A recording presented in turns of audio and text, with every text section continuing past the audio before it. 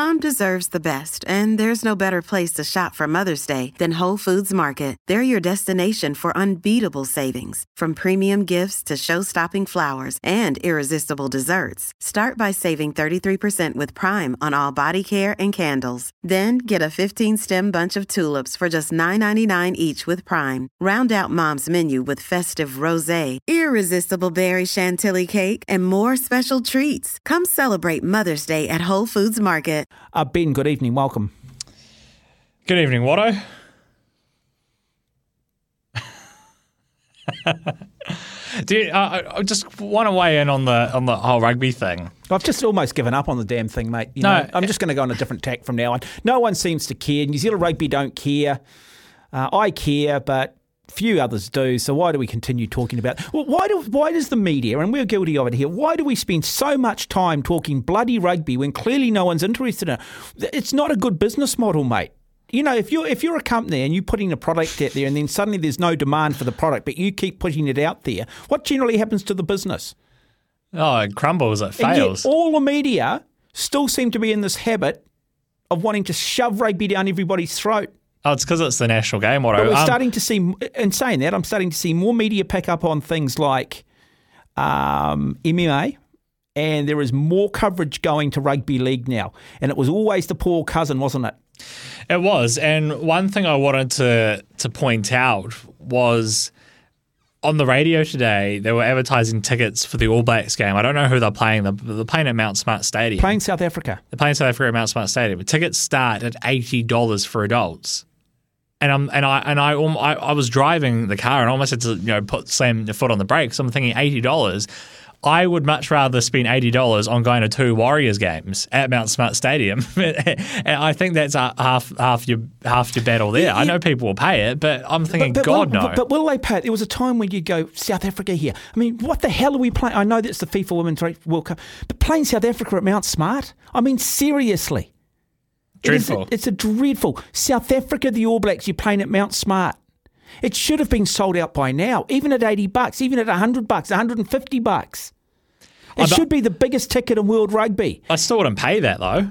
I don't think. You might not pay it now. I agree. I wouldn't pay for anything under Ian Foster. I just not prepared to support this damn New Zealand rugby. Okay, Watto. Put it this way: the only way who's going to turn up? Who's going to play? We rest and rotate. The only way you will literally get me to a game of rugby union is if you give me a ticket. I will not pay for a ticket to go to a rugby union match. And I went to one rugby game last year and the lovely Steve Devine got me some tickets and it was brilliant because I didn't have to pay a cent. Fantastic seats. But I would, as I said, I would not pay to go to a rugby game. And that's just the way I find it. I think everything you touched on in terms of, it's like, it's called like the water cooler talk, or you see what's on social media, what's people talking about. And maybe it's because of the things that I like. I do like some rugby pages, but the majority of the rugby I follow is in Europe. But I always see lots of discussions around the NRL, as you say. Most of the discussions I see around rugby it's just comical stuff, really, to be honest. There was lots of interest in the European tournaments over the weekend, which was great. But no, that's not the rugby down here. We're seeing about the formal. I mean, you look at the state of our grounds. It's the best Super Rugby competition. They play a game in Taranaki, and they've got the cameras on the stadium side looking across to basically holes that are going to be used to build the concrete pillars of the new stand. The floodlights look bloody awful. You go down there in Canterbury and it's still just a dreadful ground, capacity of 17,000. You're basically sitting in,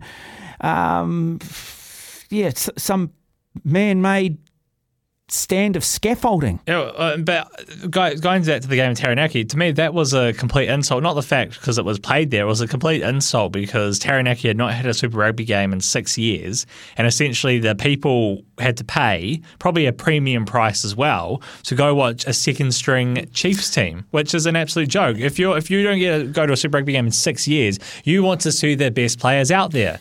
You know when the Warriors played, and I think it was the Cowboys in town, 24,000, and our three best Super Rugby sides were all having a bye. That bye, by the way, is separate to the rest and rotation policy the All Blacks put in place. And then you look at this weekend's game and you're thinking, well, it is weird, I don't have anything on. What am I going to look forward to? Oh, the Chiefs Hurricanes. I think the Hurricanes might have a chance. No, they're not. We're resting Xavier. We're resting Geordie Barrett. And you just sit there and go, why do I bother?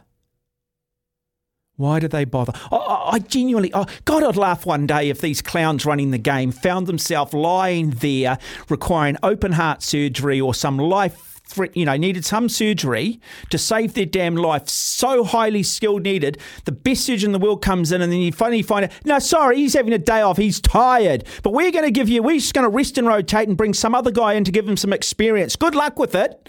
Hopefully, he doesn't fail on the brain surgery or the heart surgery or whatever that you're going through.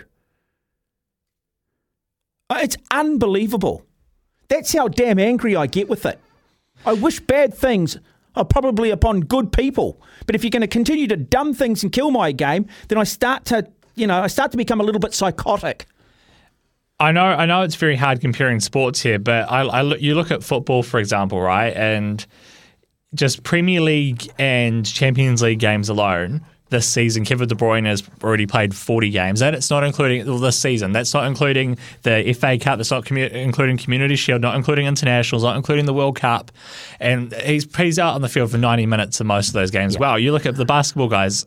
If you were to play every game in an 82-game season and then go the best of 7 in every game, you're going to be playing over 100 games in a season. But you go and look and they'll go, but it doesn't have the physical contact. Yeah, but you grow up, it's a natural. You learn to take the tackles. But you learn to deal with the gladiatorial side of it. It's stop-start. You're not even playing the full 80 minutes. You've got 6 days off between games. I've got friends who are, some of the best Ironman athletes in the world, swimming every morning for an hour and a half to 2 hours, going out and riding 4 or 5 hours, no matter what the weather's doing, running 120 kilometres a week with workouts pounding on the body, going home having to deal with kids, don't get paid if they don't get perform. And there is Mark Robertson sitting down and trying to tell me about physiology and the need for our damn All Blacks to rest because they can't handle it week in, week out. How the hell are they going to win a World Cup if they can't play damn 5 Super Rugby games in a row?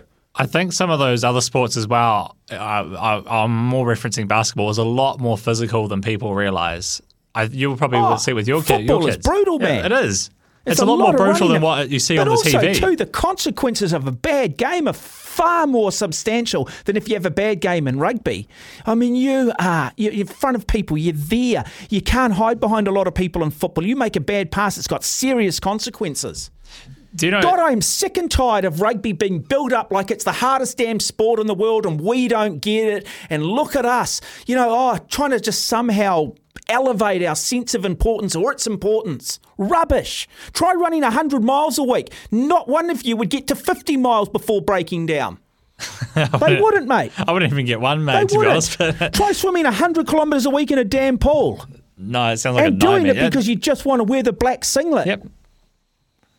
Oh, but it's tired. But it's quite interesting as well, kind of seeing the state of rugby in other countries. You see, like in England at the moment, like Wasps have gone into administration and pretty much been demoted, and that's a historic English club. And you look at, Saracens had the salary cap issues, but there are some big clubs in the world of rugby struggling as well. And if you got clubs like that struggling, surely that is a sign of the state of the game. And it's not just here. There are also problems in other countries. Well, why is basketball and football so popular? Real simple. Really basic rules, cheap entry point, and everybody can play it. I don't know if you saw, there was a story on the news, I think it was on News Hub the other night, and they were talking about how in club rugby they've tried trialling the new tackle laws out. And the referees and coaches were going, good for the game. But they've said there's been so much confusion around the rules in terms of I think it's the first guy comes in, he has a lower point, but the second guy comes in, he's allowed to go slightly higher.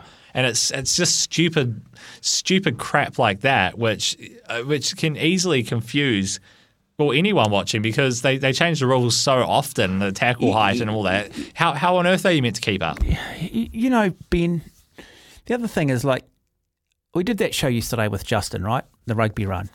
And Justin came out and he was really, really honest about the fact that he switched off. Now, stuff have picked up on it, and it's got some media traction now that Justin Marshall turns off. My first thought? I hope Justin doesn't get into trouble with Sky Television for saying that. And that's my first thought for Justin. I'm just thinking, that's what it's got to now, where you can't even talk about it because you fear that there might be some consequences because you're not buying into New Zealand Rugby's narrative, and while at the same time you're working for their media partner. And the media have to realise actually you should encourage comments like that from Justin Marshall, because all you want is to be talked about. There's only one thing that's worse than being talked about, and that's not being talked about when it comes to sport, when it comes to business, when it comes to a product.